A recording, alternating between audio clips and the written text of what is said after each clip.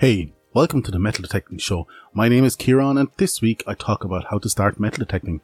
We have our regular tech timeout and of course some news from the world of metal detecting and treasure hunting. So let's get on with the show.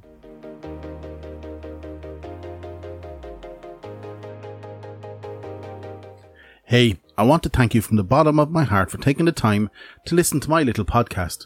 Hopefully I am improving every week, and every week I do try to improve.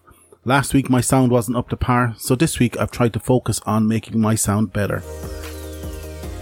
If you'd like to interact with the show, and I hope you do, please reach out to me on Twitter @DetectingThe or Instagram @The Metal Detecting Podcast. Or if you want to pop me an email to Kieran, that's Ciaran, @themetaldetectingshow.com. So how do you start metal detecting?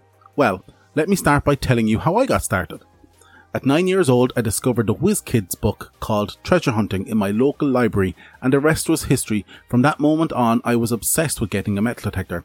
But this was the 80s, and Ireland, where I grew up, was racked and in the middle of a recession, so asking my parents for a metal detector was not an option. Any spare money at the time was going to put food on the table. The only salve to this itch was the metal detecting catalogues my brother would bring home from university. I would read and read these catalogues till they fell apart. My favourite detector at the time was the C-Scope VLF 770D, or something like that. I remember looking at that knowing I couldn't even afford the 4 9-volt batteries it needed to operate.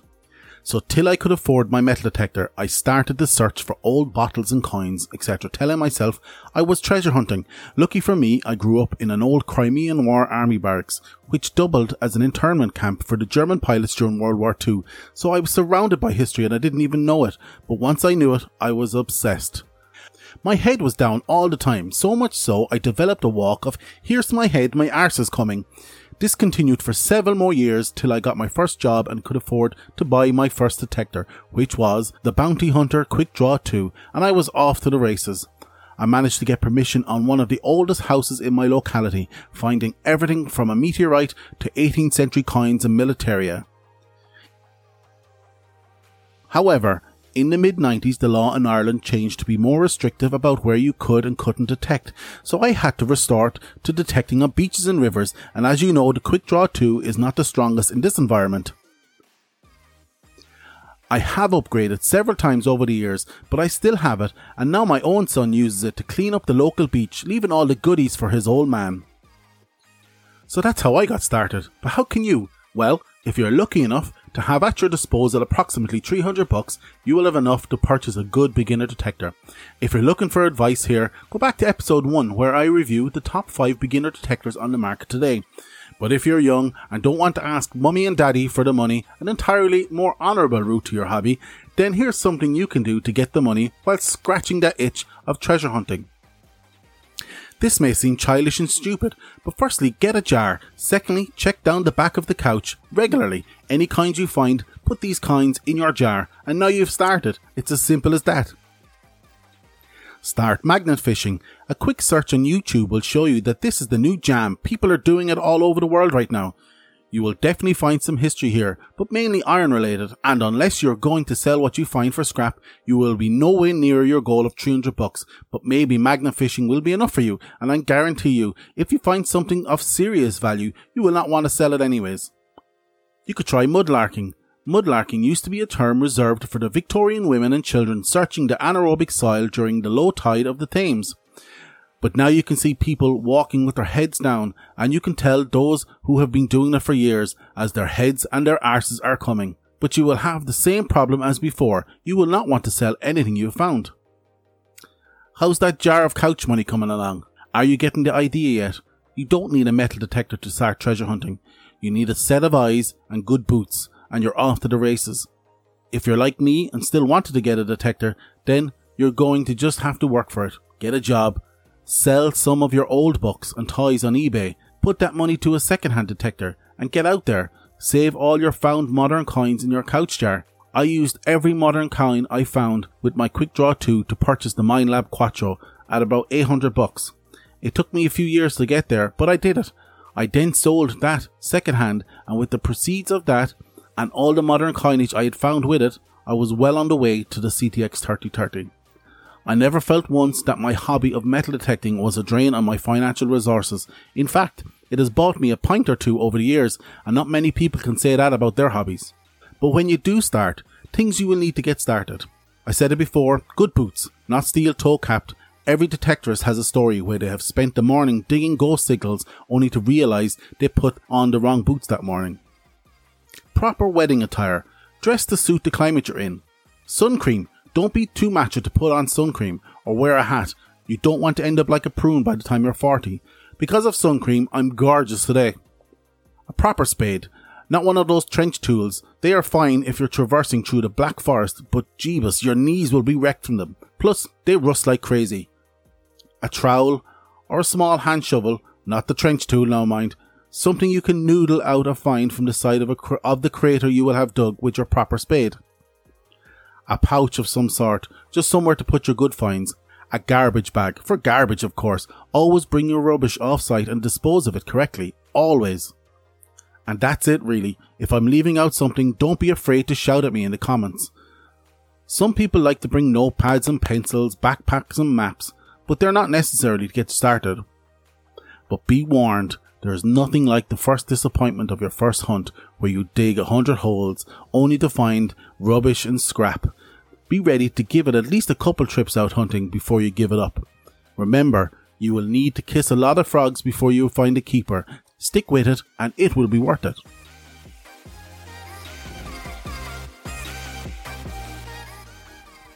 Time for Tech Time Out! Okay, cleaning your finds. Okay, well, my first bit of advice is don't clean your finds. Don't clean them if you think for a second that you might have something of value, either monetary or historically. Don't clean it. No matter how much you want to do it, don't do it. If you must do it, then a bit of spit as soon as you pull it out of the ground is all I would recommend.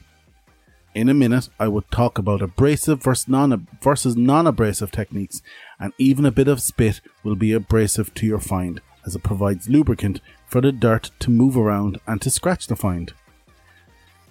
If, however, your find is not of significant value to anybody else but you, then have at it, but be warned, I have destroyed completely some of my finds over the years because I went too far in cleaning.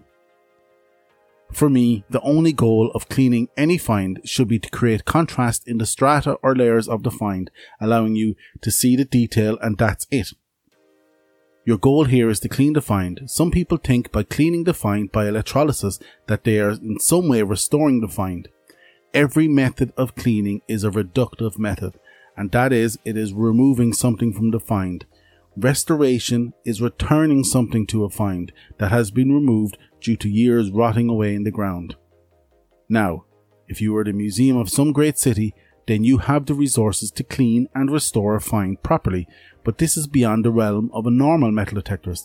So the goal we should have is in preserving the finds in its best condition possible, ensuring accurate identification. So let's talk about abrasive versus non-abrasive methods. An example of both would be polishing for abrasive and electrolysis for non-abrasives. These terms are bandied about as one is better than another, when in fact both are reductive. They remove something from the find. For example, polishing creates micro scratches that accumulate to produce the shine. Look at a silver coin under a microscope after polishing and you will see what I'm talking about. A polished coin can be of significant lesser value than a waxed coin that hasn't been polished. Now, electrolysis effectively removes the patina of age from a find, which sometimes is all that's holding that find together. Any holes, pits or deep scratches will readily be visible once a coin goes through electrolysis. So again, only do this if you know there is no relative value in the find. So how do you use electrolysis? I generally have experimented with electrolysis with cupro-nickel coins of limited value, and this is how I have done it. Firstly, what you need to do is find a low amperage DC charger, something below 1 amp. Then cut off the DC plug at the end of the wire, stripping and separating out both wires. If you can, try to identify which wire is positive. This is easily done if you have a multimeter, but if not, the positive wire is normally the wire with the white dashed line on it. Or this line can be a white solid line. If you can't identify the positive, this is not a problem. There's a neat little trick later to help you identify the positive line. Now what you need now is a cathode. The best way to find an appropriate cathode is to pull a carbon brush from an old drill. Some people use stainless steel, and I will not recommend this, as this releases noxious gases that can be harmful, so I'm not even going to humour that with more information.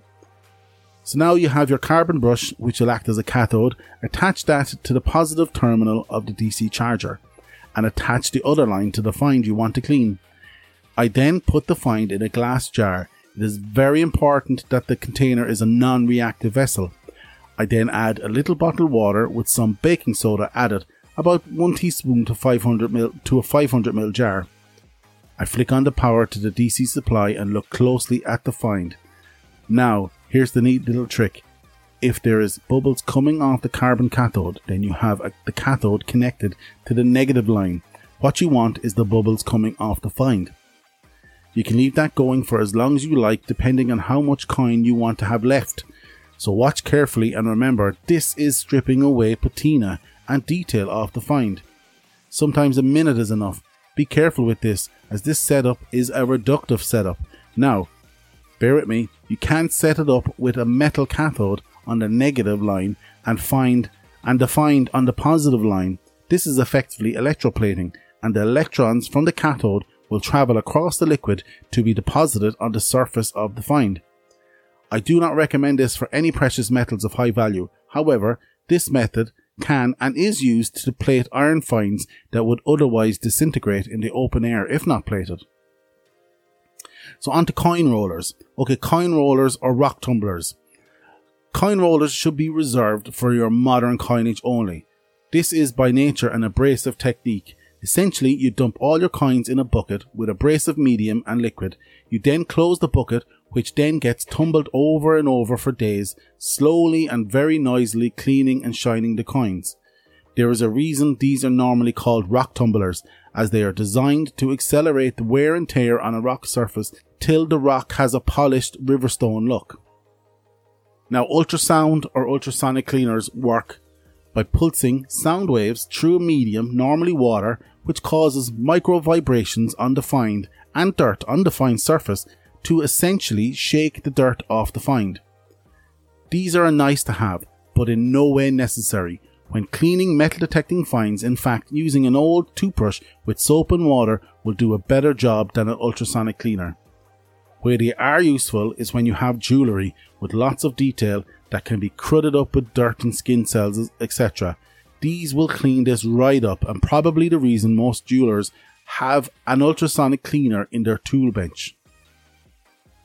However, do not use with gemstones, as they can cause some stones to cloud up or worse, shatter, so always check first before using.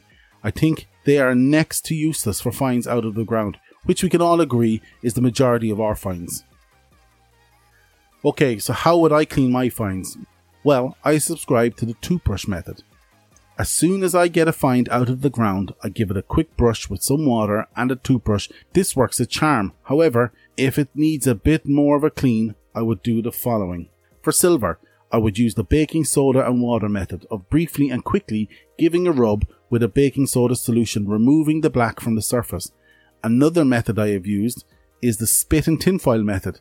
If you're not familiar with this, what you do is you spit in tinfoil, put your silver coin on the spit, wrap the tinfoil around and let it heat up and sizzle. By witchcraft, it stinks of sulphur as well, but actually works, I suspect, by some form of natural battery being formed between the two different types of metal and forming a self-contained electrolysis tank. Gold, I would not clean it at all. It is way too soft a metal to trust my attention span with. Gold only gets a rub of my fingers, allowing any grease I may have on my hand to help remove the dirt, and that's it.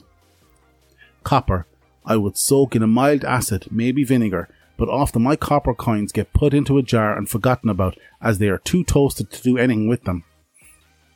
Iron. Beyond knocking off any crustacean, I would electroplate as per previously discussed, but only if it was worth the time. Electroplating iron that has come out of the ground can take an extended period of time. It can take up to a year in some cases. Now, this is by no means an exhaustive how-to on cleaning finds. We never talked about soaking finds in different concoctions, and maybe we'll do that some stage in the future. And that's it for this week's Tech Time Out. If you have any opinions on what I have said, or if I've got something blatantly wrong, don't forget to reach out to the show. On to the metal detecting news from around the world of the internet.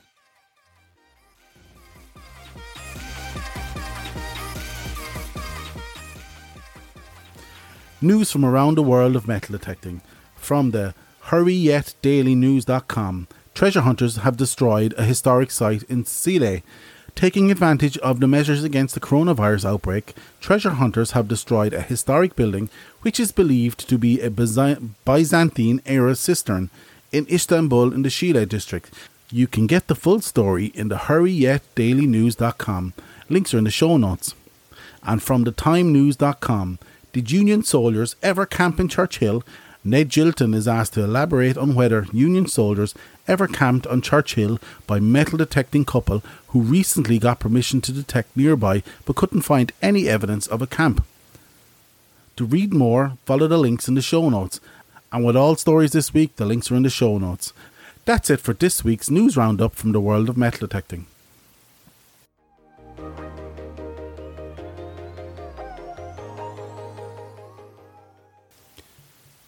Okay, I hope you like this episode of the Metal Detecting Show podcast.